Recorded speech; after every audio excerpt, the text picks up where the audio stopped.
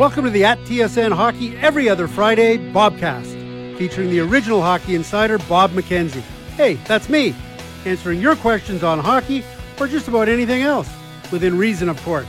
If you have a question you would like answered, email me at bobcast@bellmedia.ca. That's BOBCAST @bellmedia.ca, and we'll try to get it on the Bobcast. We were a blowout of wicked proportions, an accidental company. Hey everyone, and welcome to Season 3, Episode 1 of the TSN Hockey Bobcast. This one for Friday, September 28th, 2018. So here we are, Season 3. Never thought we'd get this far, but we are. And September 28th, that date automatically stands out for me because it was, of course, 46 years ago today, Henderson scored. The 1972 Summit Series. Most of you, or all of you, are far too young to remember. And I don't want to be that old guy that regales you with this story or that story about what a special time it was. And it was, but I'll be honest with you too. I mean, 46 years later, I completely have Summit Series burnout. And I don't even want to be around.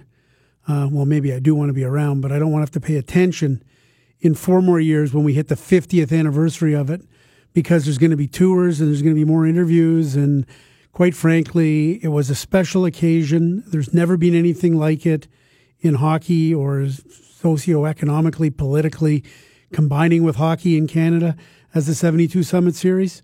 But Uncle, even I've had enough of it. What I do remember about it now, and this is what we'll celebrate today. It was 46 years ago today, I got what was called my 365. And for you kids out there, that is your learner's permit or your temporary driver's license.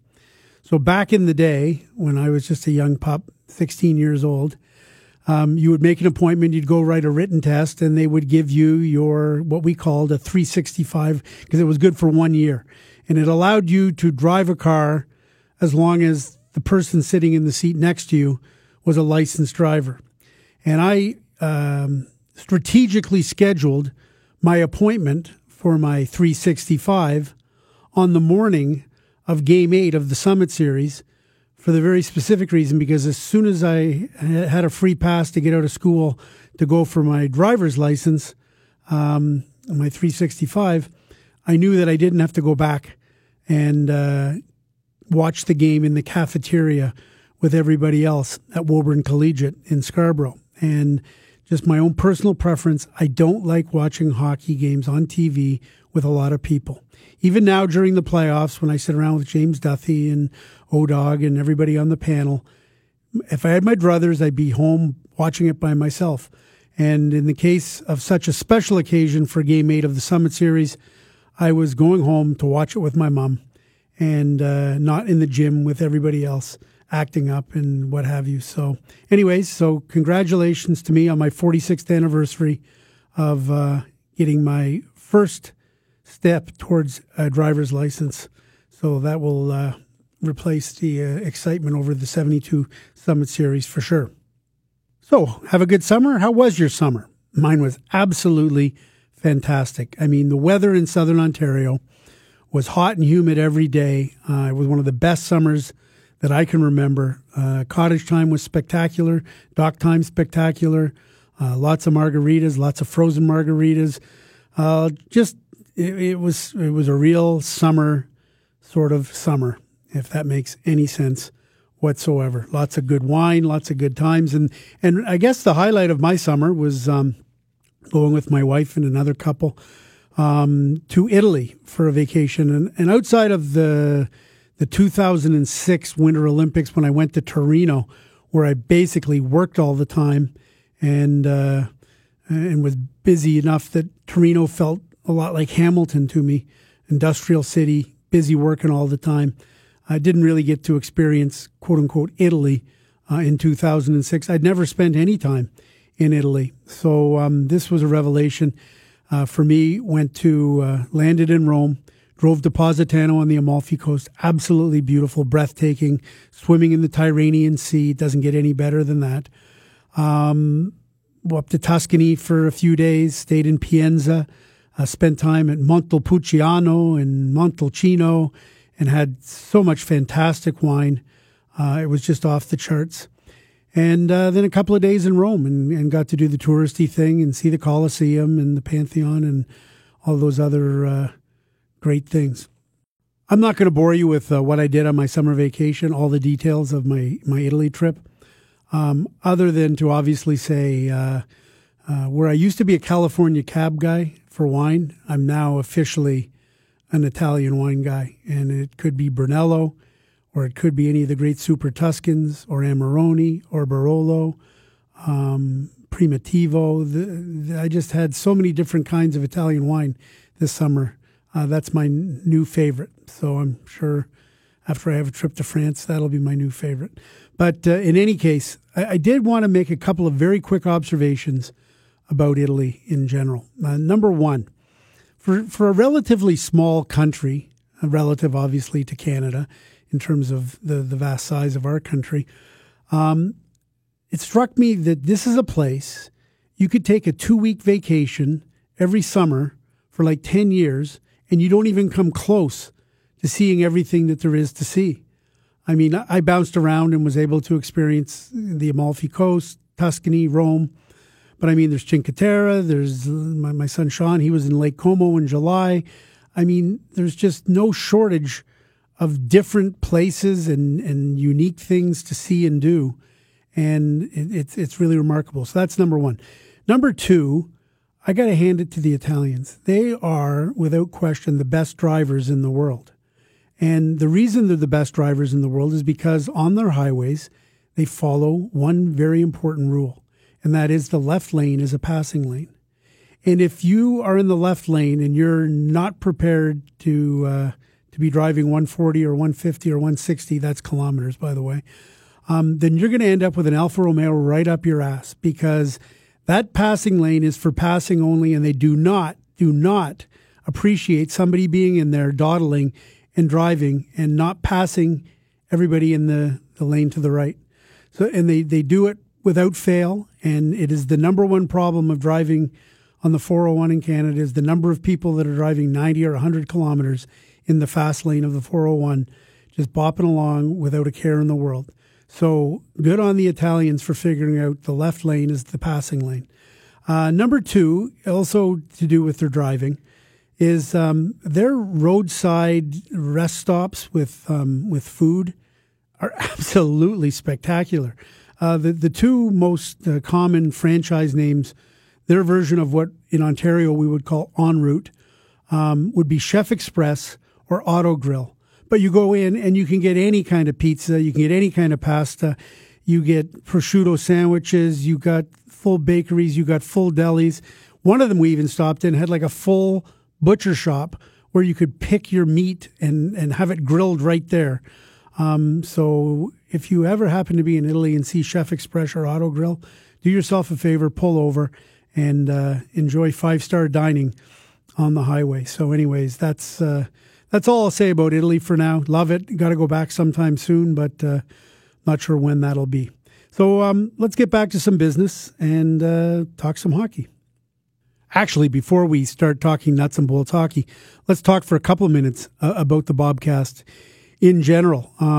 If you saw some of my Canadian team profiles that I did for all the 7 Canadian teams, we put them up on iTunes and Spotify and all the other places you get podcasts, tsn.ca, as versions of the Bobcast.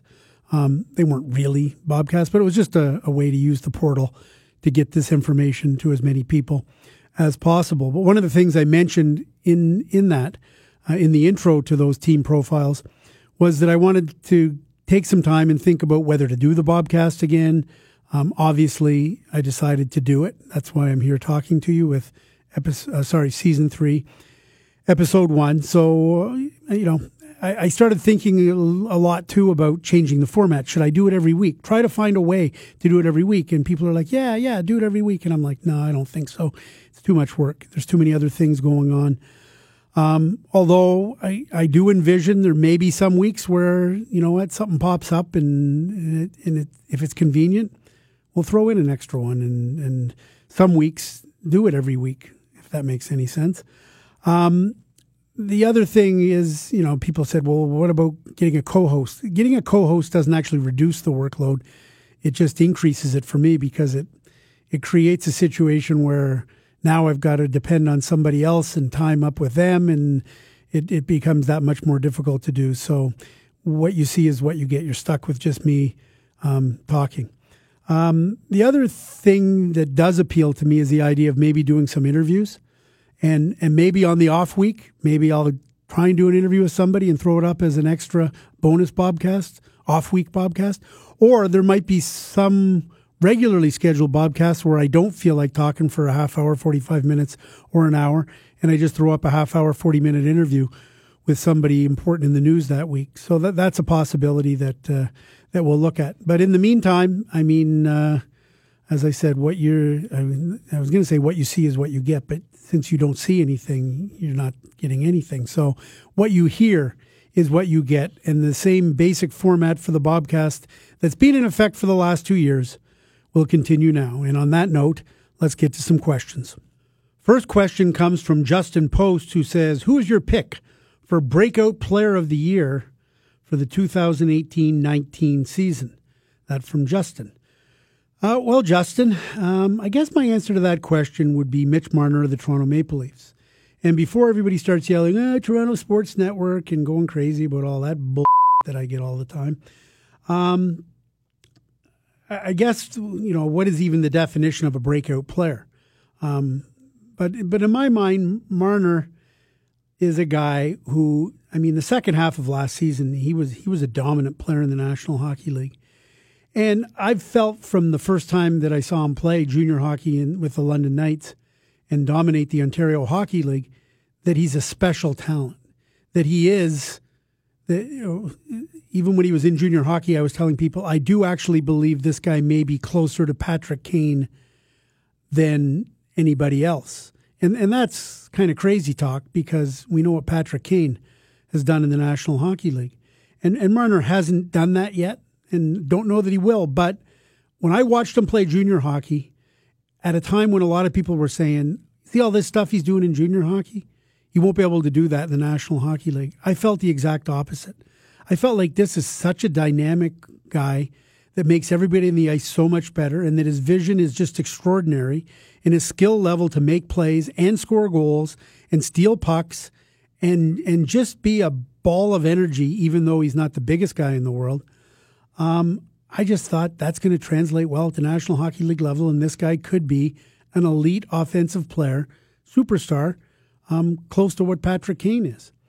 And I think he's shown flashes of that, but I don't know that he's had a year. Well, he hasn't. He hasn't had a year where wire to wire he was dominant. He had a very slow start to last season.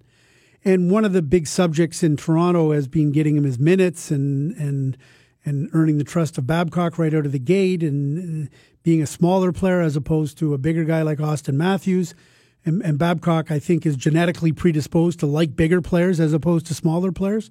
But I think it's pretty clear as we now get into this coming season and what we saw in the preseason from Mitch Marner that he's clearly won Babcock over, that he tries to be a dynamo when he doesn't have the puck too, and tries to be a hard back checker and have a defensive awareness. And I just think this is the year that from wire to wire, this guy could be one of the elite offensive players in the National Hockey League, and playing in a line with John Tavares and Hyman won't hurt, and being on a team where there's a second line with Austin Matthews and Patrick Marleau, and if he signs William Nylander, that won't hurt, and a third line with Nazem Kadri. So a lot of these Leaf players are going to get favorable matchups, and I think Marner's really going to be able to take advantage of that, and I think he's going to kill it on the power play, which he did last year. I mean, the Toronto Maple Leaf power play has so many options now with Tavares in front, Matthews from the shooter position on the left side, Marner on the right half wall, Kadri in the middle or the bump position, and Morgan Riley on the blue line. But it all goes through Marner. And really the Toronto Maple Leaf power play, that five-man unit with Van Riemsdyk and Bozak last year, was the most effective five-man unit statistically on the power play in the NHL. And I think a lot of that's because Marner has so many options and knows how to pick things apart better than just about anybody. So that's my pick for breakout guy. I think there's other guys that are going to take huge steps this year. I think Charlie McAvoy is going to take a huge step for the Boston Bruins. I always called him American Drew Doughty, still feel that way. I think Jesse Puljujarvi is going to take a big step for the Edmonton Oilers this year. We'll talk a little bit about the rookie race later, but I'm really curious whether Henrik Borgstrom is going to break out to be a guy who could be a threat in the rookie in the Calder Trophy race. And I think guys like Ivan Provorov in Philly and a bunch of other young guys like that, Nico Hischier with New Jersey, they're just going to continue to taking big steps. But Marner's my big breakthrough guy, and I think Puljujarvi deserves honorable mention in Edmonton. So let's talk about that rookie race this year. This question on the rookie race comes from somebody who doesn't leave a name, only a suffering Canucks fan with a little note to say, please say that on the podcast. So there you go. I said it. Question is, do you expect Elias to win the Calder Trophy, or are the Vancouver Canucks not good enough for Elias to reach that level? Elias. In any case, he's talking about Elias Pettersson, of course. And I think Pettersson probably goes into the year maybe as a co-favorite if you're setting up odds with Rasmus Dahlin, the number 1 overall pick in last year's draft, the defenseman for the Buffalo Sabres. And I acknowledge it's much harder for a defenseman to win Rookie of the Year than it is for forwards. But Dahlin could be that level of talent that right off the hop, even on a Buffalo team that hopes to be better this year, but still has a long way to go. And defense is such a hard position for an 18-year-old defenseman. But he's got some special ability, and so does Pettersson, who, of course, last year was the top player, MVP, in the top league in Sweden, playing against the men. And so I think he's already got, he knows that he can play against more mature competition.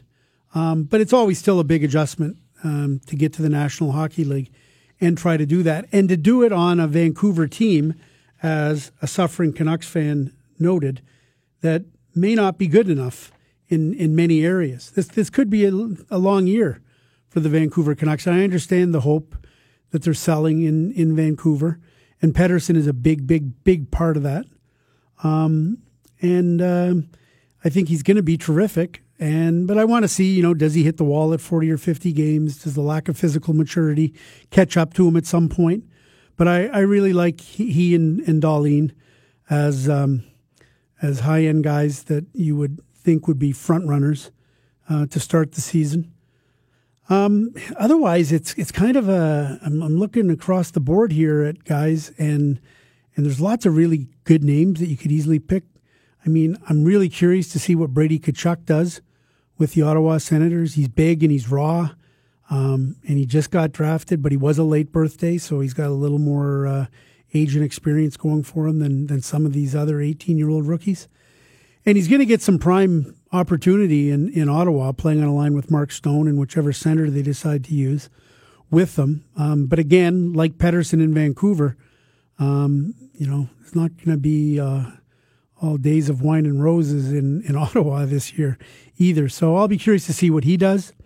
As I said, when I was talking about breakthrough players or breakout players, I'm really curious to see what Henrik Borgstrom does. I think he's been skating on the third line with the Florida Panthers in training camp. Let me quickly check my notes to see if I have that.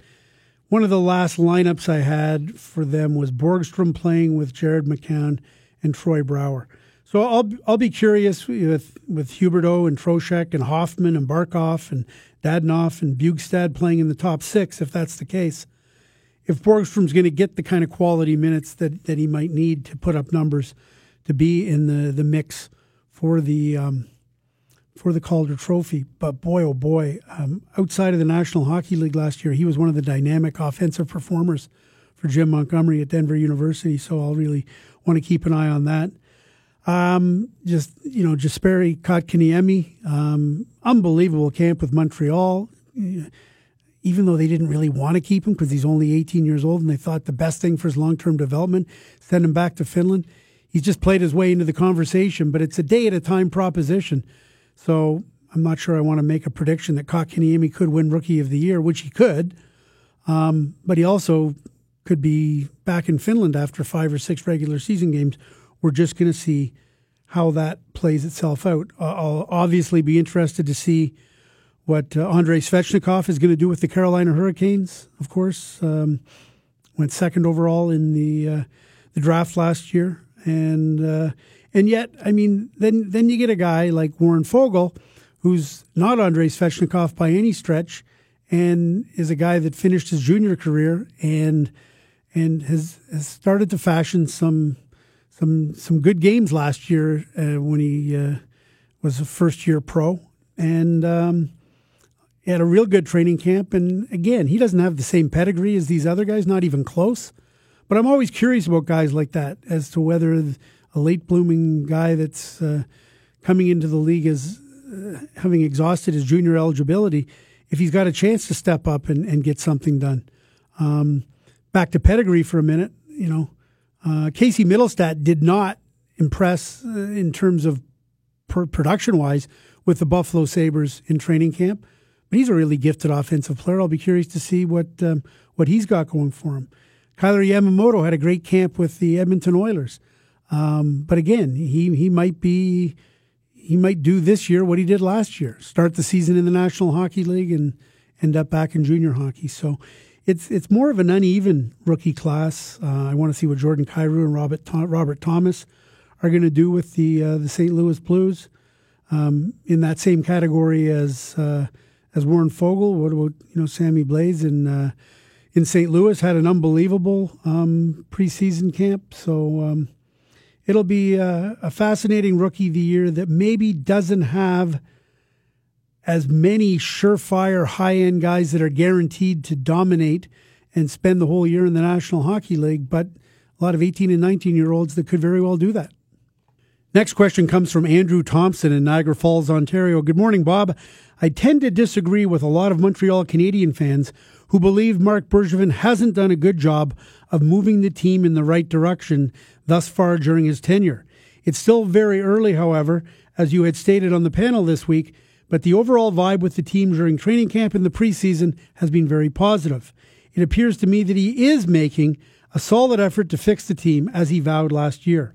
Do you believe Hab fans can rest a little easier going forward, given what Bergevin has done to salvage not just his job, but the future of this team and the approval of its fan base? Thank you kindly, Andrew Thompson, Niagara Falls, Ontario. Well, there's a minority viewpoint in Montreal, I think, although with the Canadians having had a nice, positive vibe training camp, I would not want to say the heat is off Marc Bergevin in Montreal. I still think it is. Because let's be honest, the team fell off the rails last year. Carey Price, the injury-riddled season of Shea Weber, which, and he's not scheduled to come back until, I believe, late November, early December this year, so almost a full calendar year without Shea Weber in the Montreal Canadian lineup, a distinct possibility. And just the fan unrest and the unhappiness with Bergevin and the direction of the team this offseason was absolutely visceral in the Montreal market. But there was a much more positive vibe in training camp. Kotkaniemi played very well. Some of the other kids looked good. They made the Max Pacioretty trade. They did well on it, I think. The Suzuki, I think, is going to be a real good National Hockey League player. They got a first-round pick. Tatar is 20 goals, money in the bank. And under the circumstances, recognizing he was a year away from unrestricted free agency and not coming off a great year, I think they did well with that trade.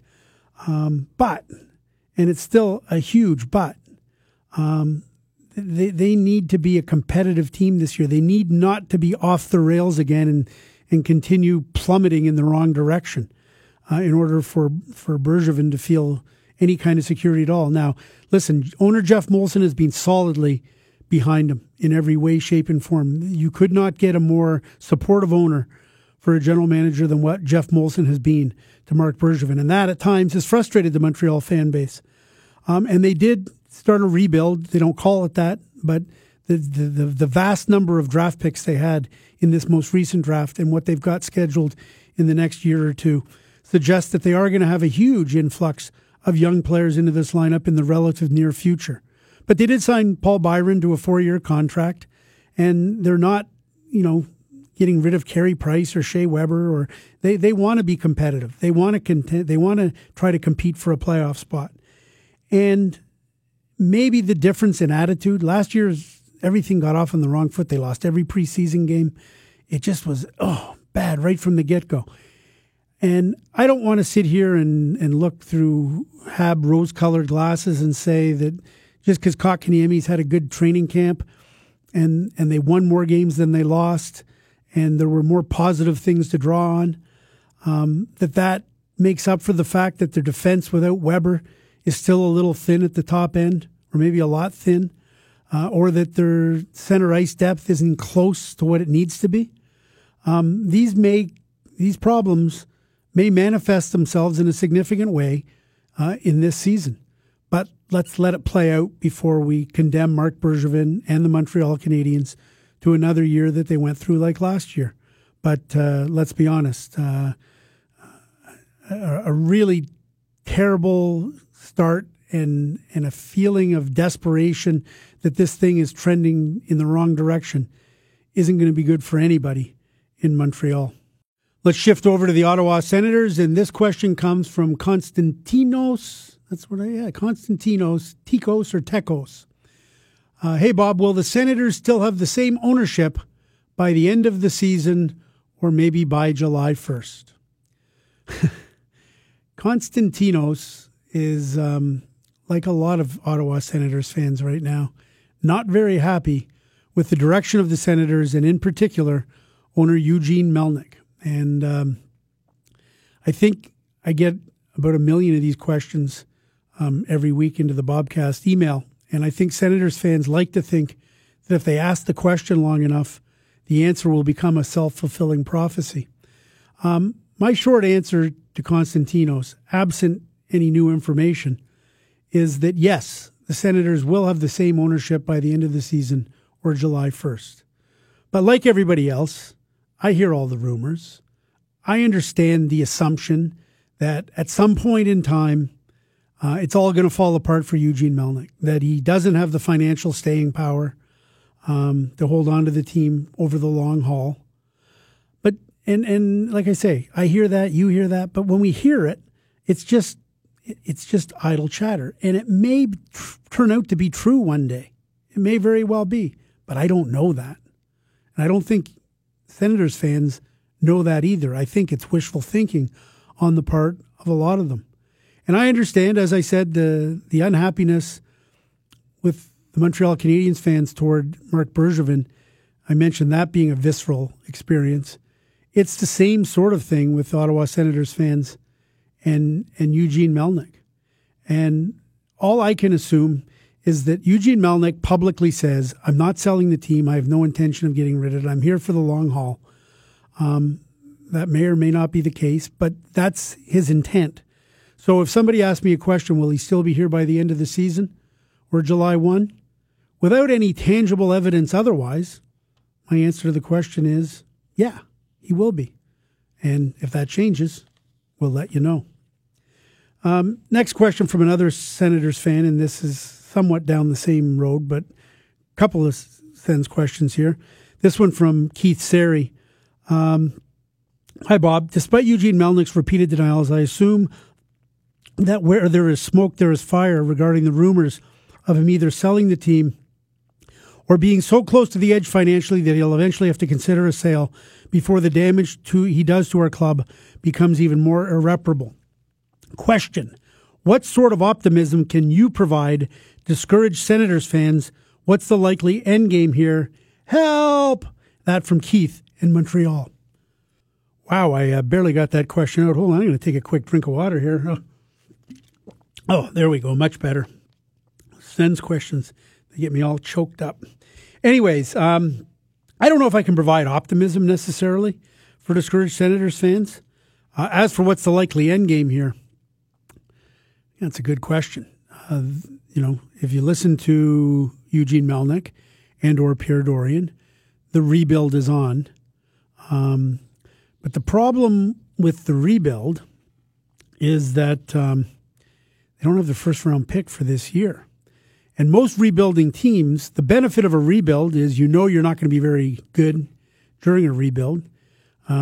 Quite often, teams, when they say we're offloading all our veteran guys and we're going to tear it down, and you rebuild, you intentionally put it in the ditch, and you reap the reward. And whether that's the first overall pick in the draft, or whether you end up with the second or the third or the fourth, the point being, you end up with a franchise building block as the benefit of being really bad for a year.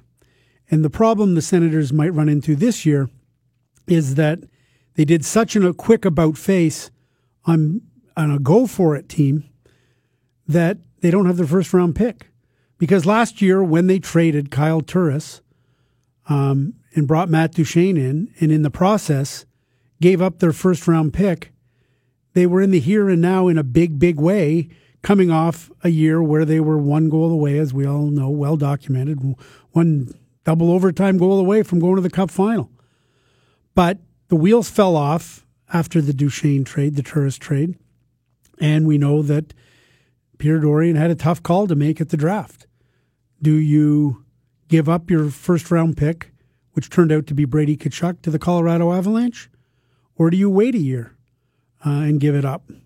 And he decided, bird in hand, Brady in hand, that they wanted the Tkachuk pick, and they would take their chances and try to be a better team this year than they were last year, and not put themselves in the lottery driver's seat and not worry about Jack Hughes because they're not going to get him anyways. Well, they might well be one of the worst teams in the National Hockey League this year. We'll see how that plays out.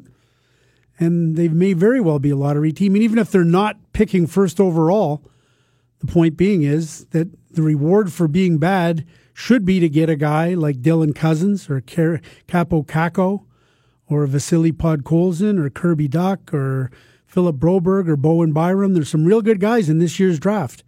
And the Sens aren't going to get it because they traded it away. So the rebuild gets set back a little bit because you would otherwise have a franchise building block coming in. So that kind of diminishes some of the optimism. But I will say this, Thomas Chabot is an absolute blue chipper. I think Colin White's going to be a real good National Hockey League player. Brady Tkachuk, I think, is going to be a really impactful player, and maybe sooner rather than later, for the Ottawa Senators. So they are not without some talent. And yet, we also know from watching the Edmonton Oilers and the Pittsburgh Penguins and the Chicago Blackhawks and any number of teams that have gone through long, slow, painful rebuilds to the glory years, how much pain and suffering there can be. So I don't have an answer on how optimistic Sens fans should be. I'm sensing they're not very optimistic, and I understand that. And I think I've just sort of answered the next question that I was going to ask, and that was from Jimmy Hyde, who said, "Hi, Bob. I'm an Ottawa Senators fan, parentheses, pray for me. And with all this talk of a rebuild being in a dumpster right now, I was wondering, historically speaking, how many seasons does a rebuild take to show any signs of progress?" And so, as I say, most of these, deep dive rebuilds are 3 to 5 year propositions, although the Oilers managed to turn it into a decade-long process. So I don't know how quickly Ottawa is going to be competitive. I like a lot of their kids. I'd feel a lot better about the rebuild if I knew if the Senators are bad this year, they were going to get Jack Hughes or one of those other guys in the 2019 draft class. Now let's move on to the Toronto Maple Leafs. Lots of William Nylander questions. I'm hesitant to go too deep on the Nylander front, because sure enough, the longer I talk about it, the more likely while I'm talking about it, his contract will get done. Although I have no reason, as I say this right now, what time is it? It's 1:56 p.m. Eastern time on Friday, September 28th. I have no reason to believe anything's imminent, just in case anybody was reading that into it. But nevertheless, there were a couple of questions that are quasi-Nylander related, and they both bring up the same thing. So let me fire these ones out. The first one comes from Aslam. And hi, Bob. Huge fan of the Bobcast. I was just wondering regarding the Nylander contract, if signing bonuses could be a potential advantage the Leafs could use to close the gap between the two sides on a long-term deal. If you look at Draisaitl, Ehlers, Larkin, or Pasternak as comparables, each of those contracts have little or nothing, bracket Ehlers, in the way of signing bonuses as a percentage of the total contract value, just a basic salary structure. Could the use of signing bonuses as a form of lockout protection and the fact that there's significant value in getting paid a large sum of your salary up front on July 1 be a tactic the Leafs could use to bring down the AAV of the contract? All the best, Aslam. And Aslam apparently is sharing a brain with Adam Maris, who also asks, hi, Bob, love the pod. Here's my question. Can you discuss the way in which signing bonuses, salary structure, lockout protection, lockout insurance can affect RFA negotiations? With regards to William Nylander in Toronto, for example, I noticed that comps like Philip Forsberg, Ehlers received no signing bonus dollars, whereas guys like Pasternak and Goodrow did. Would it not be in the Leafs' interest to load up on maximum signing bonuses and lockout protection in exchange for reduced AAV? Do conversations like this take place? Adam from Toronto. Okay, just to clarify for people, and I think both Aslam and Adam understand the way this works, but just in case, because the literal question that they asked is if the Leafs were to load up signing bonus for Nylander, it doesn't reduce you can't artificially reduce the average annual value. The cap hit doesn't change based on how much signing bonus versus salary. That's immaterial because they take signing bonus and salary together, and over the number of years of the contract, divide it by the number of years, and that's your AAV or cap hit. But I think what they're saying is, if you promise to give William Nylander, let's say they're going to give him $6.5 million, and we'll give you $6 million up front, and you get $500,000 in salary, or say 5.5 up front and $1 million in salary. That he would be willing to take a lower cap hit than he otherwise might because he's getting the money up front. I don't think William Nylander or any player in the National Hockey League would think getting the money up front on July 1st is that important as to take a lower cap hit. So I don't think it really works. But both Aslam and Adam bring up a good point. There are some teams that are absolutely loath to do anything other than the Nashville Predators, for one. Look at Ryan Ellis's deal. There is some lockout protection in it, but it's not as overt as it is with some other people. And teams like the Predators don't do as much signing bonus as other teams, and no move clauses and no full no trade clauses are much more difficult to come by in some organizations than others. And there's no question that a team like the Toronto Maple Leafs, because they have a lot of money and they don't worry about things like that, they, if they so choose, can make things a little more favorable for a player. But for a player like Nylander coming out of his entry-level deal, he's looking at the cap hit and the AAV and the term. That's the most important thing. And as I said, I'm not going to go into too much detail on Nylander's situation other than what we've been hearing all week leading up here with Nylander still not signed as of now 2 o'clock Eastern time on Friday, September 28th. Is that he's looking for a 6 or a 7 year deal at a number somewhere north of $7 million, maybe even north of $8 million. And that the Toronto Maple Leafs are looking at the Nick Ehlers contract at $6 million or the David Pasternak contract at around $6.7 million as the window or the comparables for him. And I think one of the problems they're running into on this vast gulf between that 6 to 6.7 window and the well over 7 or well over 8 that the Nylander camp is looking for is that Nylander probably fears that somewhere down the line, Mitch Marner and Austin Matthews are going to hit home runs, that Marner's going to get 8 or 9 or maybe even 10 within a year, and that Austin Matthews is likely to get 10, 11, 12, or maybe even 13 within a year. And that Nylander doesn't want to be sitting there as the third amigo making 3, 4, 5, 6, 7, 8, 9 million less than, well, it wouldn't be 9, but significantly less money than his two pals. So maybe the way you bridge that gap is to do a bridge deal. It's not ideal. The Leafs don't want to do a bridge deal. Nylander doesn't want to do a bridge deal. But it might be the insurance that he needs to protect himself against falling too far behind if Marner and Matthews hit it out of the park on big deals. And, Ryan Johansson signed a 3-year bridge deal at $4 million. He eventually was able to parlay that into an 8-year deal at $8 million. And Nikita Kucherov was able to parlay a 3-year bridge deal at $4.77 million into an 8-year deal at $9.5 million.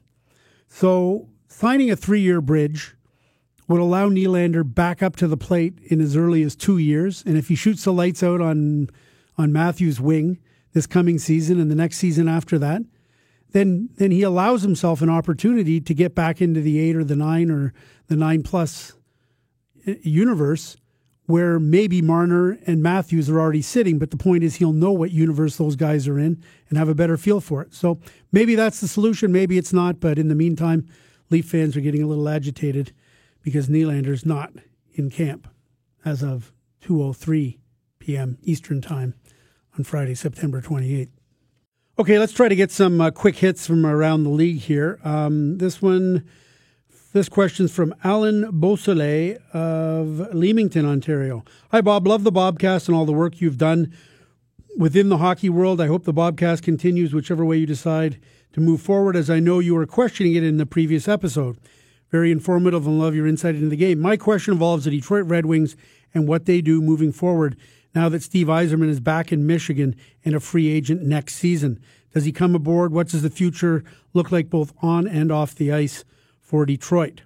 Well, Alan, you're absolutely right. Obviously, everybody knows by now that Steve Yzerman is in a senior advisory consulting role to new general manager Julien Brisebois of the Tampa Bay Lightning. And for family and geographic reasons, Yzerman decided to go back to Michigan. And I think, and again, I'm not saying there's been any discussions, because if there were, it would be tampering. But I think everybody in hockey feels like Steve Yzerman is destined to end up with the Detroit Red Wings. Now, Kenny Holland just signed a 2-year extension prior to this season. I could envision, and this is just me spitballing, this is not anything that's in place. I'm not reporting any breakthrough here. When I'm spitballing and saying what I could see happening is Steve Yzerman coming in to run the fortunes of the Detroit Red Wings when his contract expires in Tampa after this coming season. And I could see Kenny Holland moving up the food chain to make way for Yzerman, or I could see Kenny Holland maybe being a candidate or a possibility with the new Seattle expansion team. And I don't want to get too hung up on contracts and timing and what have you. I just think the conventional hockey wisdom amongst most of us in the game who do this for a living is we feel like Yzerman's going to be boots on the ground with the Detroit Red Wings sooner rather than later once his contract expires. But I do not know that as a fact. And you couldn't know it as a fact because I don't believe for a moment that anything's being agreed to. But yeah, that's my feeling on Stevie Y eventually ending up with the Red Wings. Now, next question in the similar vein comes from Justin Fell in Saskatoon, Saskatchewan. Hi, Bob. Most of the Detroit fans think that Yzerman is headed back to Detroit, touche, to replace Ken Holland eventually when Holland decides to retire. My question is, do you think the Canucks owners, the Vancouver Canucks owners, may try to convince Yzerman to come to Vancouver as team president? I'm just asking because I keep hearing the Canucks owner always wants a big name. And there were rumors in January from Dave Pratt from TSN 1040 that the owner may want to fire Jim Benning and hire Holland as the new general manager because he's a name. But the owner decided to keep Jim Benning after all. That from Justin. Short answer, for all the reasons I said, if you think that Steve Yzerman felt uncomfortable geographically being in Tampa, even though I think his birth certificate shows Cranbrook, British Columbia, there's not a chance in the world he's going to end up with the Vancouver Canucks, Justin. And as I said, I'd be very surprised if it doesn't work out for him somehow, sometime with the Detroit Red Wings. Next question comes from Jack McCarthy in Michigan. Hi, Bob. I was wondering if you know anything about Mark Hunter's situation. I know he headed back to London and he's taken over as general manager of the OHL Knights again, but do you feel by this time next year he will be employed with a new NHL team, or will he remain long-term in London like his brother Dale? I'm surprised that an executive on his level is back to junior, even if he is part of the ownership group there. Also, has the league expressed any concerns with NHL teams having such deep connections to junior teams, such as how Philly has a small connection with the Sarnia Sting, Hatcher's a former Flyers executive, and Toronto had a connection to the London Knights, or is the league concerned with NHL teams having relationships with teams that contain future draft picks? That's from Jack McCarthy. We'll talk about Mark Hunter in a moment. On the issue of close ties, it's an incestuous world that we live in hockey. It's just the way it is. There's no other way around it. And to your point, I mean, the Toronto Maple Leaf connection with Kyle Dubas now as the general manager has less to do with Mark Hunter, trust me on that, than with the Sioux Greyhounds, where Dubas came from. And the Vegas Golden Knights, I mean, you don't get much closer to the Brandon Wheat Kings than Kelly McCrimmon, an owner of the Wheat Kings and former general manager and head coach of the Wheat Kings, being such an important part of the front office with general manager George McPhee. So this sort of stuff happens all the time. There's no way around it, and I don't think the NHL has any real concerns with it. It's just the lay of the land in hockey, and there's no way around that. Now, as for Mark Hunter's situation with the London Knights or eventually the National Hockey League, let me say a couple of things. First off, with all due respect to my son, Mike McKenzie, general manager of the Kitchener Rangers, and every other OHL general manager out there, I think it's safe to say that Mark Hunter is vastly overqualified to be an OHL GM. He's a real good hockey man. And I know after his departure from the Toronto Maple Leafs, and on July 15th, he effectively became a free agent in terms of signing with an NHL team, that a lot of people assumed that right away Lou Lamoriello was going to bring him in to oversee things with the New York Islanders, and then that didn't happen. And I believe, and I stand to be corrected on this, but I believe there was some conversation between Mark Hunter and the Detroit Red Wings vis-a-vis a position within their organization. But for whatever reason, things didn't materialize, and Mark Hunter does find himself back with the Knights. And if the Knights were to get all the players that are eligible to play for them this year, they just got Adam Boquist from the Chicago Blackhawks. I don't think they're getting Brady Tkachuk from the Ottawa Senators this year. I don't think Alex Formenton from the Senators is going to start the season in the OHL. I think he's more likely to start it in the National Hockey League. Whether he finishes it there remains to be seen. Evan Bouchard with the Edmonton Oilers is going to get a look here, I think, with regular season games, unless I miss my mark on that. Not to say he'll be there for the whole season, but man, oh man, that's a lot of talent. And the Knights have got some great young players that they've drafted that could make a big impact in the OHL. So I think if they were to get back all their players, their Memorial Cup contenders, if they don't get back some of them, they could still be a very, very good team that could contend in the OHL. As for Hunter's future, I do think eventually, a year from now, that maybe he will be back in the National Hockey League. And I'll tell you what, if I were running the Seattle franchise, this may be a real good guy to get into the fold, because I think he's got a real good eye for talent and would do a great job. The same way that Kelly McCrimmon did a great job coming into Vegas as an assistant general manager. I could see Mark Hunter doing the same thing. And who knows, maybe Mark Hunter wants to hold out for a general manager's job in the National Hockey League. But in the meantime, I think there'll be multiple teams down the road that will be looking to bring Hunter into the fold in some capacity. Another Detroit Red Wing-oriented question, this one from Richard. Richard says, should he stay or should he go? In brackets to the AHL. Philip Zadina, your thoughts? Well, Philip Zadina, who of course was taken by the Detroit Red Wings, he fell right into their lap. The great Halifax Moosehead scorer from last year's draft, fell right into the Red Wings' lap, and now they've got to make a decision.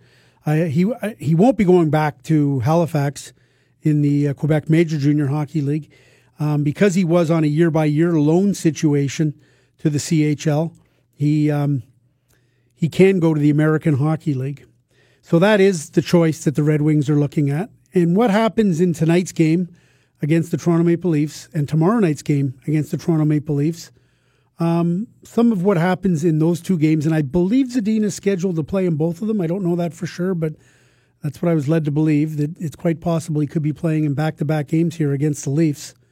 And because the Leafs are going to have their A lineup tonight, Friday night against the Wings, it would be a real good measuring stick game for Philip Zadina.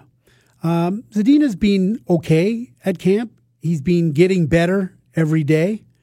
And his talents are such, the ability to score goals, the ability to put himself in scoring positions, that, he could play in the National Hockey League this season. I do believe that.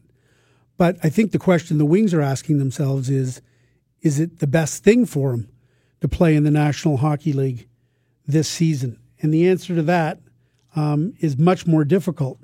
I think they could keep him in the National Hockey League, but if they did, it might be in a lower level role. And I think development-wise, he'd probably be better off going to the American Hockey League and getting an opportunity to get some primetime offensive minutes.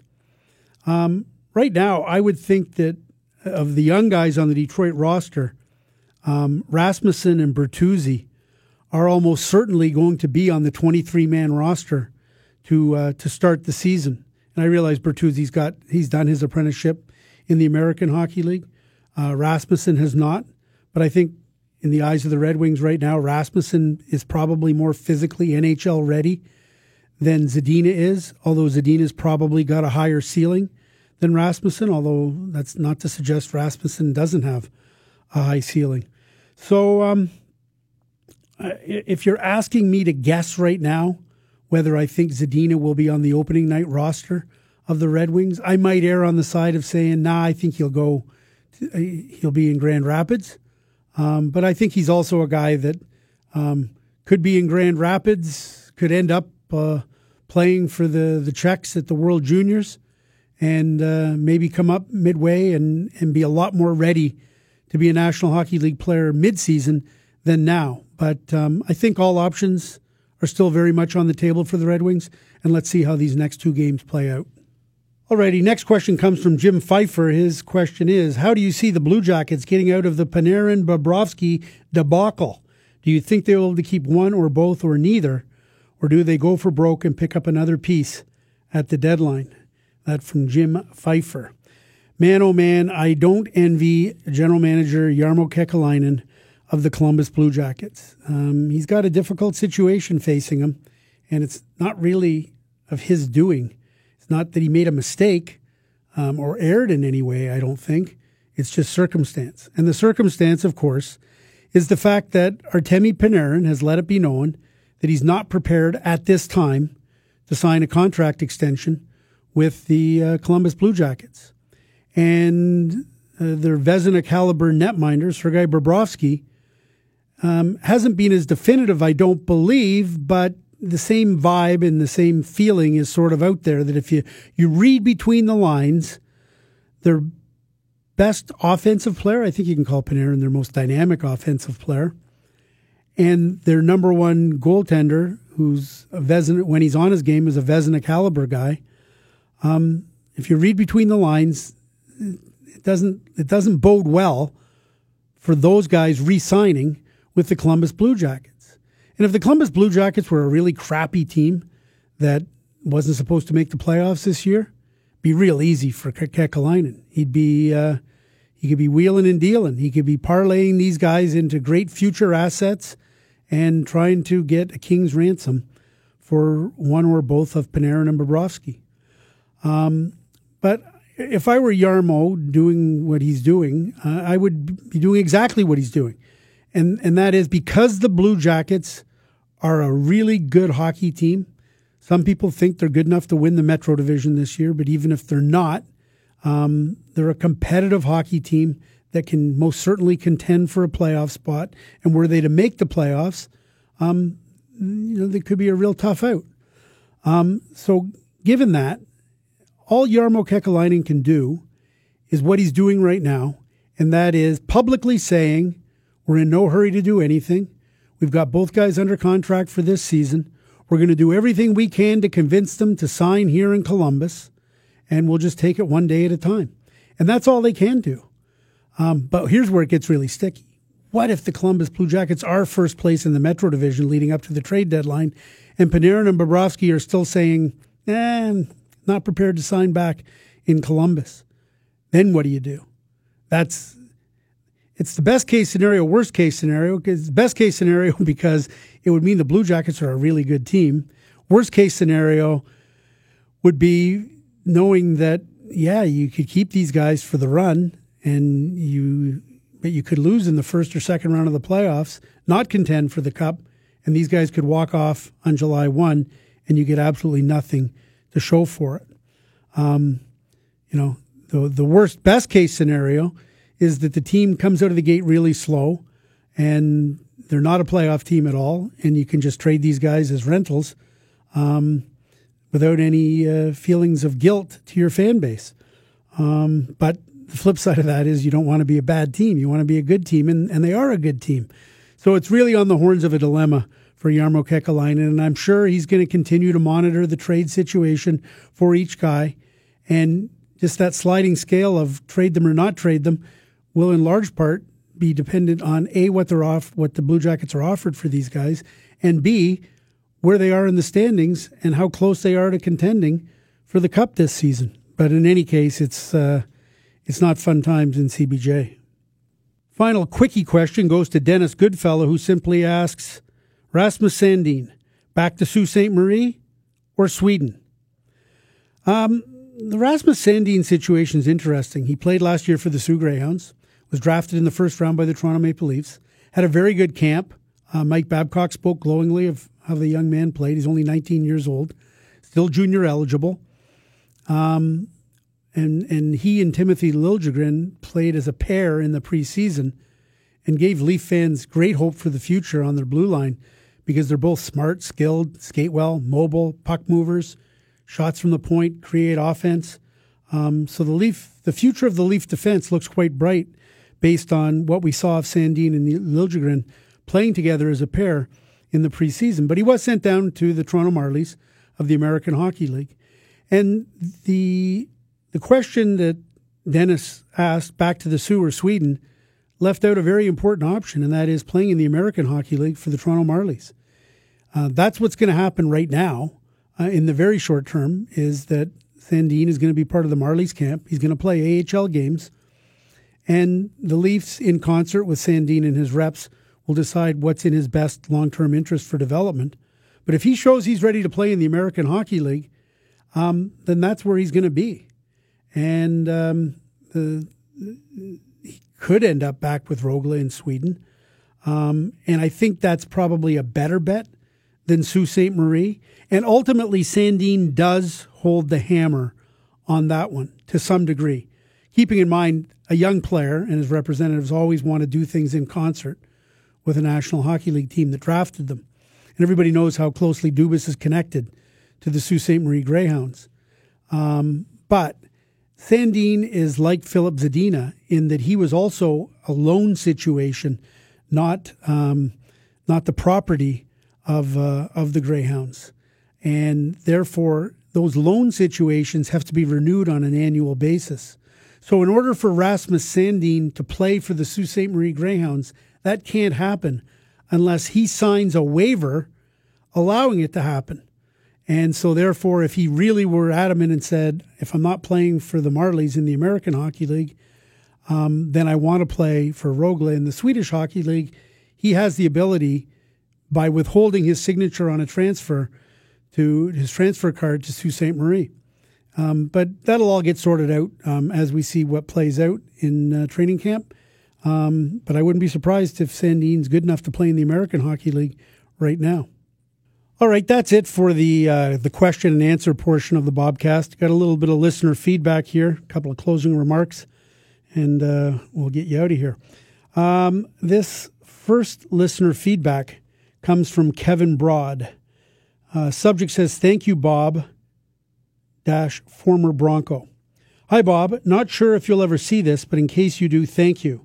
Thank you to all and all of TSN for such an outstanding production in Humboldt. I grew up in Humboldt, and everything everyone said is so true. Growing up, Broncos were my idols, not NHL players, and I don't think I missed more than a handful of games from ages 5 to 15 before playing AAA midget for the Saskatoon Contacts before returning to my hometown and being one of 2 locals on the Broncos roster. At the time, it had been 4 or 5 years since any locals were on the team. It was an amazing experience. I played 2 seasons in the Bolt before heading to the BCHL in Chilliwack and moving on to play at RPI. I believe I played against your son for 1 year in 2007 before I spent 2 years as a volunteer assistant with Seth Appert and Jim Montgomery, now of the Dallas Stars, once I graduated. I still reside in the Albany area, so I haven't seen and felt anything firsthand, but what I do know is that this production really helped me be a part of the process. This tragedy has affected more than I thought it was going to, and I'm being able to spend 4 hours watching was really a healing moment for me. TSN touched on everything and honored absolutely everyone that should have been. May we never forget those that were lost, but this game in production for the world to see is a big step on moving forward and rebuilding the team and community. Thanks again to everyone that made it happen. Humboldt strong, Kevin Broad." Well, Kevin, I'm absolutely humbled by your letter, and I'll just follow it up with another quick letter from somebody else. This one's from Gibby. "Hi, Bob. Just wanted to say thank you as a fan of the game. I really enjoy the Bobcast. I want to say that TSN did an amazing job for the Humboldt Broncos return to the ice for their first game. All of Saskatchewan thanks your TSN team for being there for the families of those affected, the community, and this province." So what Gibby and Kevin Broad are referring to, of course, is the fact that TSN went into Humboldt and broadcast all the ceremonies pre and post game of their first regular season game after that horrible bus crash that claimed 16 lives and so deeply affected all 29 families, and as well as the city of Humboldt, the province of Saskatchewan, and really all of Canada, all of the world, and certainly all of the hockey world. And just let me first say, on behalf of all our TSN group, it was an absolute extreme honor and privilege to be there, to be invited there. And I think that's the key.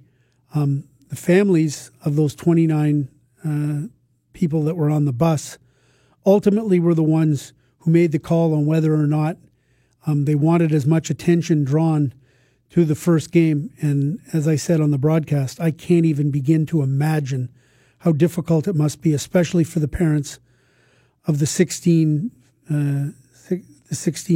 fatalities, to watch the page get turned on another season of Bronco hockey, knowing that their son or daughter couldn't be there, couldn't be involved, and wouldn't be involved, and is no longer with us, at least not in the physical sense. And I think everybody associated with TSN wanted to make sure that we tried to find the right tone where we pay tribute to those 29 families and those who are deeply affected, and trust me, they are deeply affected by what happened.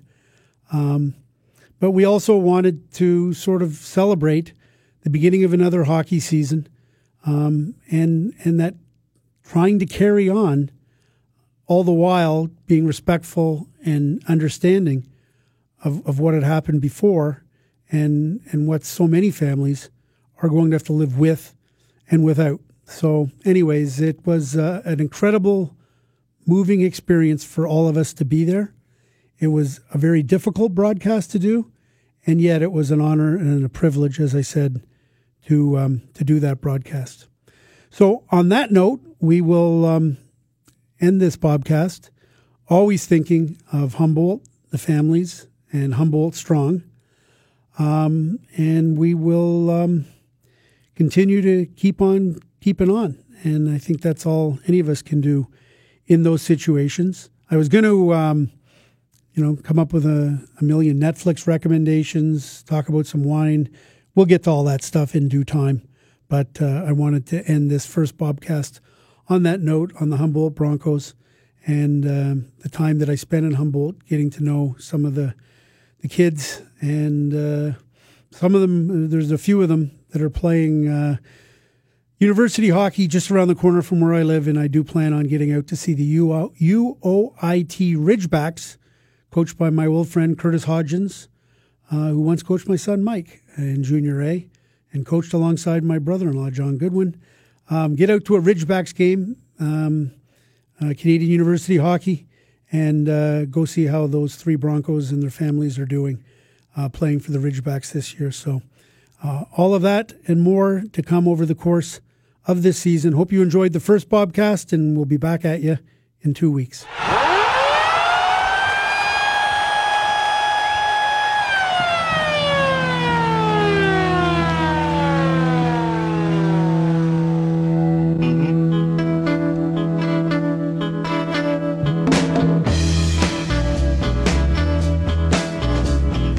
Okay, that's it for the TSN Hockey Every Other Friday Bobcast. Hope you enjoyed today's show. If you would like to submit a question on hockey or just about anything else, email it to bobcast@bellmedia.ca. That's BOBCAST@bellmedia.ca, and we'll try to get it on the next Bobcast. Be sure to follow me on Twitter. That's @TSN Bob McKenzie. And for great hockey coverage all year round, follow the @TSN Hockey Twitter account and make tsn.ca your source for all things hockey, especially for the Tuesday and Thursday editions of Insider Trading with myself, Darren Dreger, and Pierre Lebrun. Thanks for tuning into the Bobcast. See you next time, and have a great weekend.